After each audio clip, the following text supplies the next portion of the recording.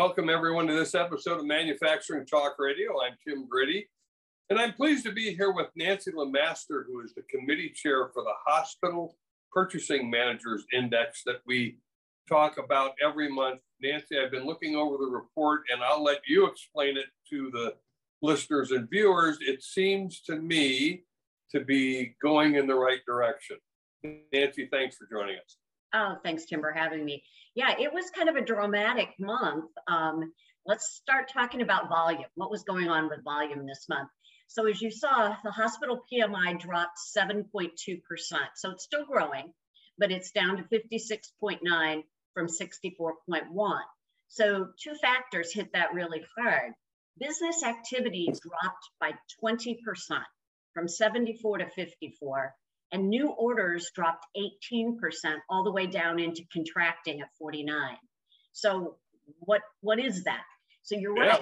In a way, that is good news. And, you know, at first I thought, oh my gosh, I'm not sure we've seen this dramatic a change in 1 month, but that wasn't true. I went back, and in January of 2021, just as kind of going January after that big Delta surge, we saw a similar pattern. 6.8 drop in hospital PMI, 18% drop in new orders, or in business activity, 17% in new orders. And I think, you know, this really reminds us, Tim, of what a good leading indicator report these ISM reports are, because they're not saying the hospitals are busy. They're saying relative to the previous month, we're beginning to see Omicron let go a little bit. So, we really think this is the beginning. Again, a data point doesn't make a trend, but the last time we saw this kind of pattern was when we started to see the recovery from Delta. And then we saw kind of a steady build back. And if you look at the backlog of orders, they went up 1%, so 68.5. So there's demand out there for electives. And I think what this month was saying is that we were starting to turn the corner of the volume declining. So we weren't seeing the level of business activity in new orders relative to January. But you knew from the comments they were very, very busy still. And a couple of really concerning comments, things that we have to watch as we try and get back into this more, relatively speaking, normal pattern and more electives, was comments about having to close beds because of staffing shortages, and concerns about putting off elective procedures because of blood shortages. So that is, you know, we have the lowest level of national blood supply that we've had since World War II. So the blood shortage is really becoming severe. Now, you know, all of the collection agencies, Red Cross, all the others are working really hard to get people back.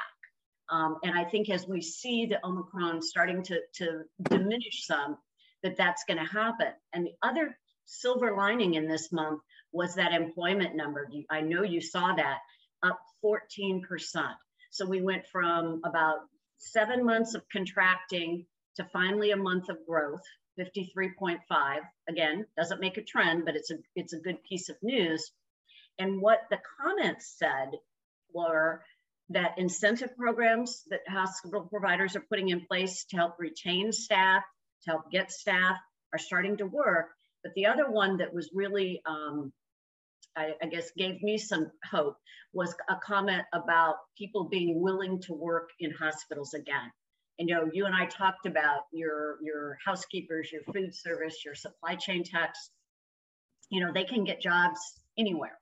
And if the environment is starting to get a little bit more stable, they're starting to feel a little less risk related to the Omicron virus or COVID in general, that could bode well for our employment, our ability to recruit and hopefully retain employees. Well, it was interesting to me what you said about the national blood supply. That's kind of a shocking statistic, and I have heard about it nowhere at all. You know, and then that's been a really frustrating thing. And within, you know, the healthcare world, you know, ARM, the Association of Healthcare Resource Materials Managers, they put out bulletins frequently, and we've been in the red for a long time. And I've heard of some local cries, outcries encouraging people. It has gotten very little national publicity, and I'm not quite sure why, but it is something that I know that locally places are working very hard to get people back out, donating. When I was doing the release this morning of the report, one of the reporters mentioned getting an influx of calls and emails because they hadn't donated blood or platelets for quite some time. So I know there's outreach going on, but it was the first time I actually heard the hospital say, hey, we might have to continue to postpone certain types of elective procedures based on availability of blood. Wow, surprising. So let's kind of walk through what may be causing these rather drastic changes in the report, which I found amazing. Overall, I read the report, felt like, phew, it sounds like, feels like what I'm hearing is that COVID is moving on. But let's just kind of walk through each of those, Nancy, in detail, because I think it's important to our listeners to understand what those shifts are. And you can begin with new orders, which people sometimes don't exactly understand in the hospital world. So when we think about the metrics as they apply to hospitals, they're a little different than manufacturing and some other services. So business activity we think of as people in beds, what's going on in the hospital right now and in the emergency room right now, today. New orders are things that are being scheduled. So you might think of, they could be elective surgeries. And remember, the word elective is very, very misleading. There are people who have cancer that need tumors removed that are having to postpone that. Things that you and I don't think of as electives, hips and knees. But the definition is, can it be postponed 30 days, without some emergent effect on the patient? So these electives are very much procedures that need to be done. We're not talking about plastic surgery here. We're talking about, cataracts being removed, joints replaced. So those, it might be a radiology procedure, an MRI. Those are new orders, okay? People that are placing those orders, in essence, they're scheduling, say, for next month. They're getting their order on the calendar. Backlog of orders, just like we think of in manufacturing, are, a metric of, I've got people, a physician maybe have people that I need and want to schedule for a procedure, and there's no availability, there's no slot right now. So I'm maybe pushing those out. That can be a little subjective, right? It might be, I can get them scheduled, but not for 3 months, but that would be considered a backlog, right? I can't get them in the next 30 days. So that's kind of what's going on. So what the numbers really said is relative to the prior month. So remember that it's a relative scale. Relative to January, we have fewer people in the house, but we also have fewer appointments being made. And that's not really as unusual as it sounds, because remember, we've been fooled many times with COVID. We think it's going to decline and then it bounces back. And as we've said, you can't just flip a switch and change out units. So there is a bit of a lag between seeing the COVID patients decline and seeing these electives fill their spot. So what it's telling me is we're starting to make room for those folks. And that's a very good thing. So that was kind of the volume piece. And we saw the employment improve. So that gives us, okay, hopefully we're going to have the staff to take care of them. Right. And then we got to move over to the supplies, right? Are we going to have supplies to take care of them? And the supply picture this month wasn't as dramatic. You saw that, things kind of shifted, but, supply deliveries did get worse again. They went to 71. And no, they got better. They went from 76 to 71. So they got a little bit better. Inventories, we're still building inventories, but not as fast. That was 56 versus 61. The sentiment is that inventories are too high, but all the comments keep talking about the back orders. In fact, I was listening to a webinar with some large hospital system supply chain executives and a very large system. But anyway, they indicated they were dealing with more than 8,000 back orders a month. Oh, my. Yeah, a month. And so, multiple hospitals, but still, that tells you that the supply chain people are doing nothing but firefighting, trying to get products in the door. So it isn't getting worse. It isn't getting significantly better. They're still building inventory, even though they know it's too high, trying to protect themselves in case of another surge, or in the case of bringing back electives, the mix of supplies is a little bit different. So they've got to, be looking out to what they may need for that. So, there's still a lot of price pressure out there. Pricing was up 1%, 75.5 versus 74. Pharma and supplies individually, tiny bit better, 61 versus 63, 75.5 versus 78.5. So, if I take all that jumble of numbers and say, well, but what's the story? I think the story is the supply chain is stable at the moment. It's not getting worse. It's not really getting better. It's certainly not where we want it. I think, the story with the manufacturing, right, was still, you've got the pressure of raw material shortages, labor constraints, more demand than supply. That's carrying right on over into the hospital sector. And I think people are dealing with it because they've been dealing with it now for years, literally, and making it happen. So the supply story doesn't cause me to be worried that we can't handle that influx of elective procedures as the COVID starts to rescind. It would tell me that these folks are going to be able to cope because they've learned how to cope with this. The blood being the exception, that could be a real worrisome thing, but that wasn't widespread comments. So we're going to hope that that's more spots across the country, not broadly. Nancy, I'm just curious, when it comes to imports and exports and inventories, are imports helping us at all, or are you seeing, or the hospital seeing a shift towards more domestic supply? So imports were up 54.5 versus 50. What I hear is that there's still not enough domestic capacity. I think hospitals are buying where they can. A very telling metric that was up this month was days payable outstanding.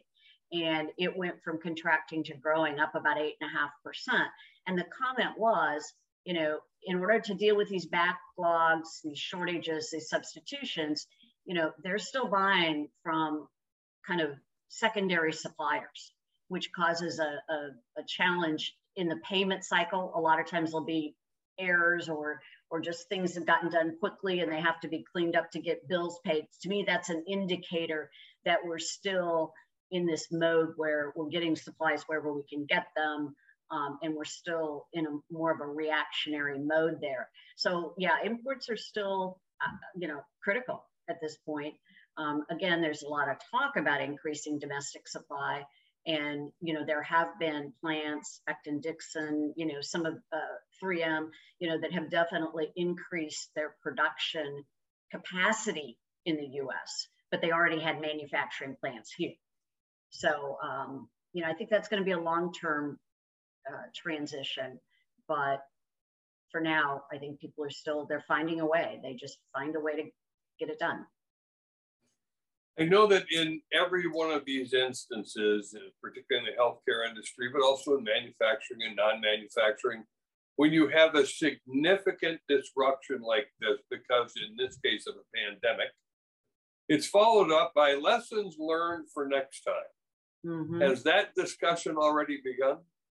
It has. It has. A really interesting group has formed, and it's the it's kind of the Health Industry Resilience Collaborative.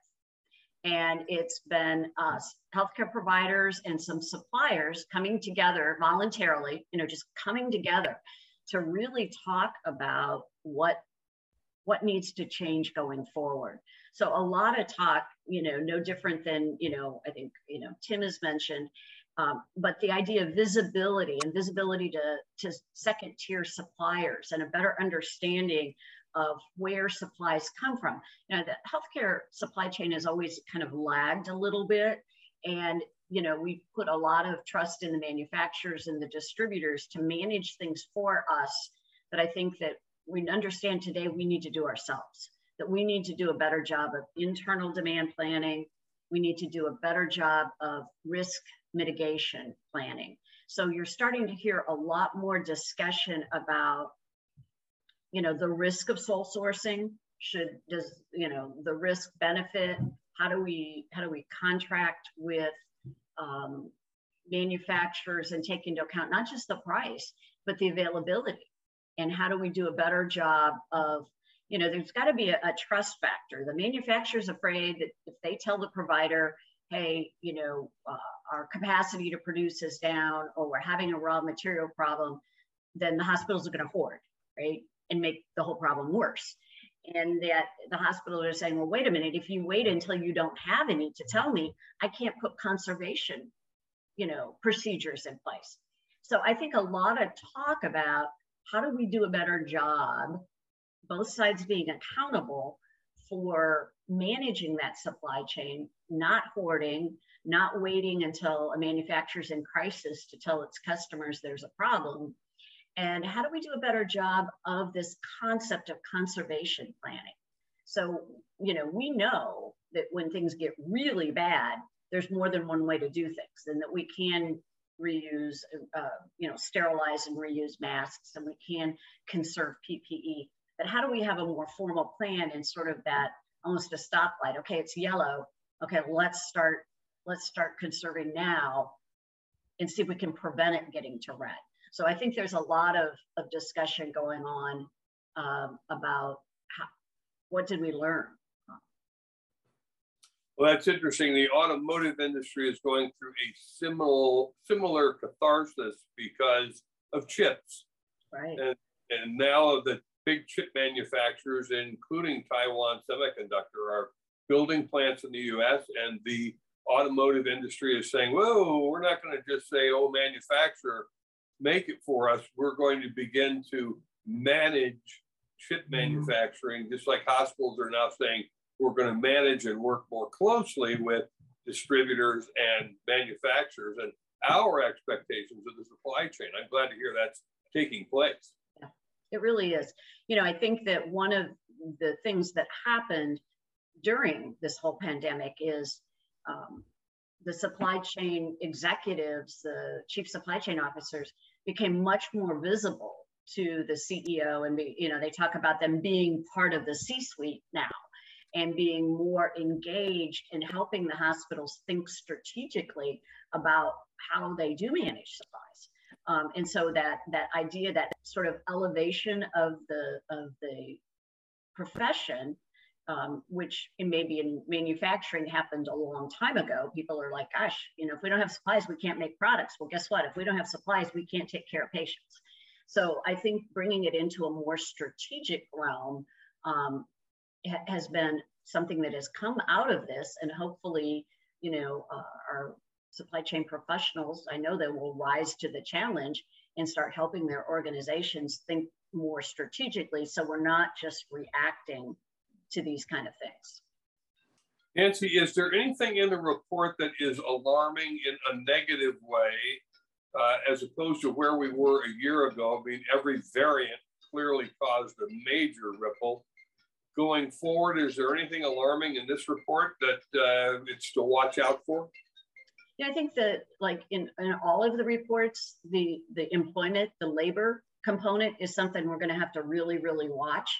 It was great to see it get better, but you know, I think that is going to be our constant watch.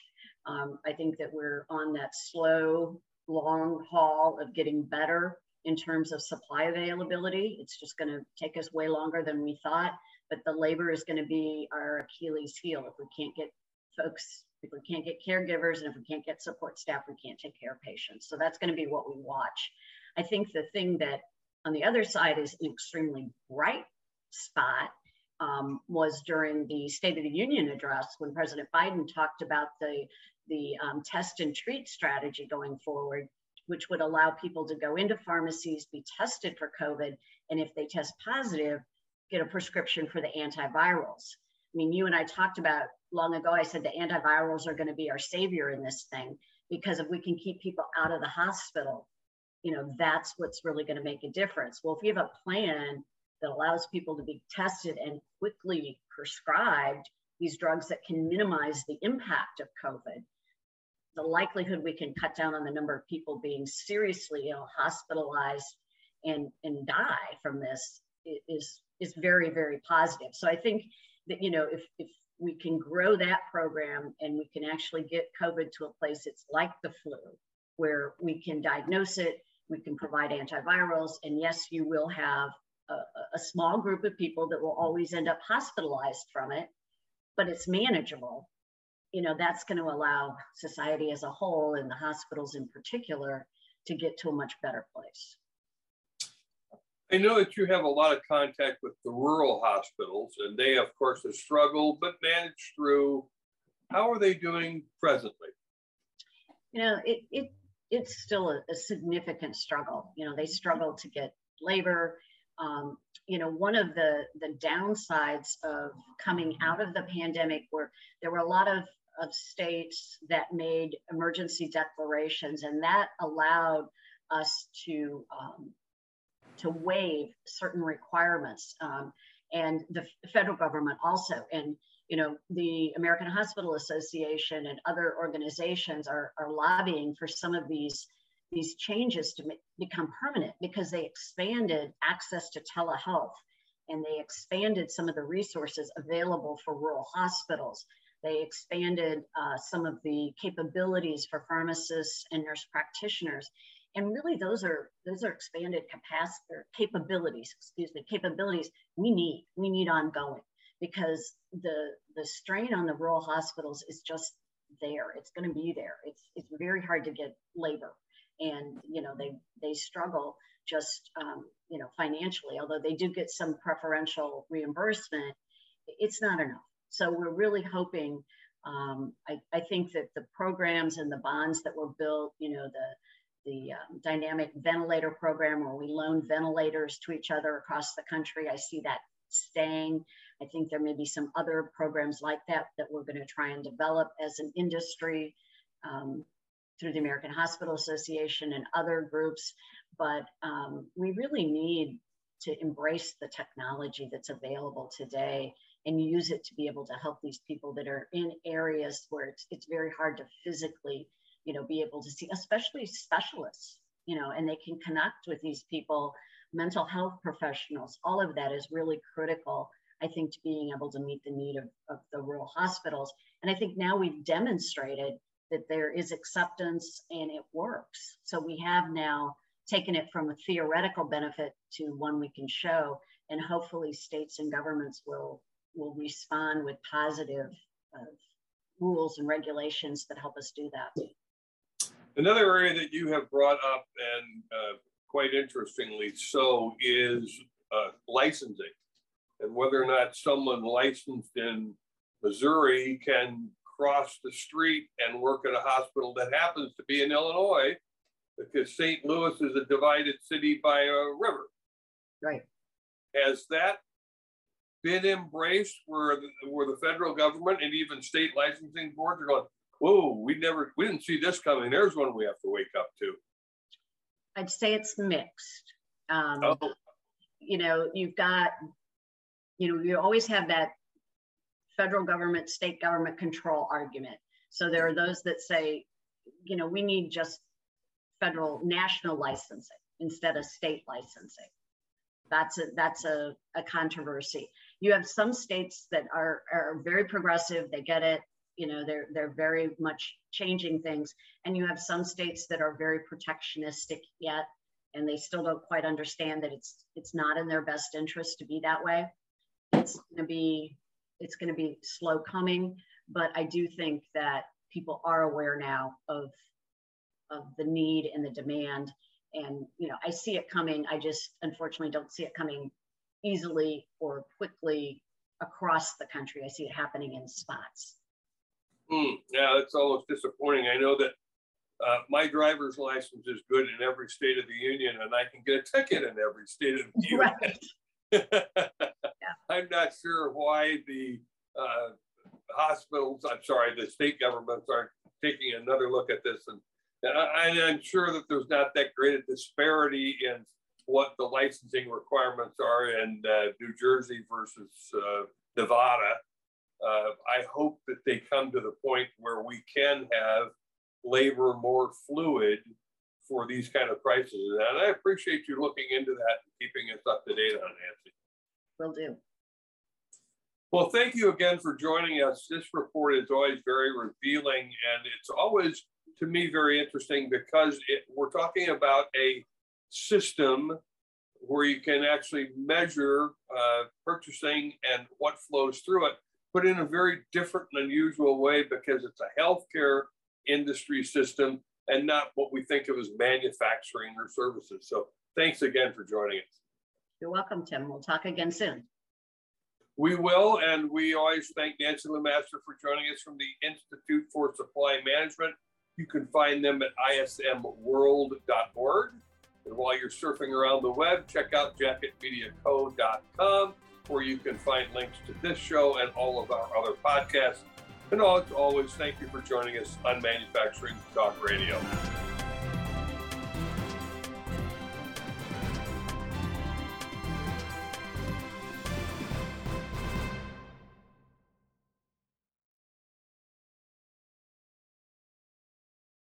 This podcast is a part of the C-Suite Radio Network. For more top business podcasts, visit c-suiteradio.com.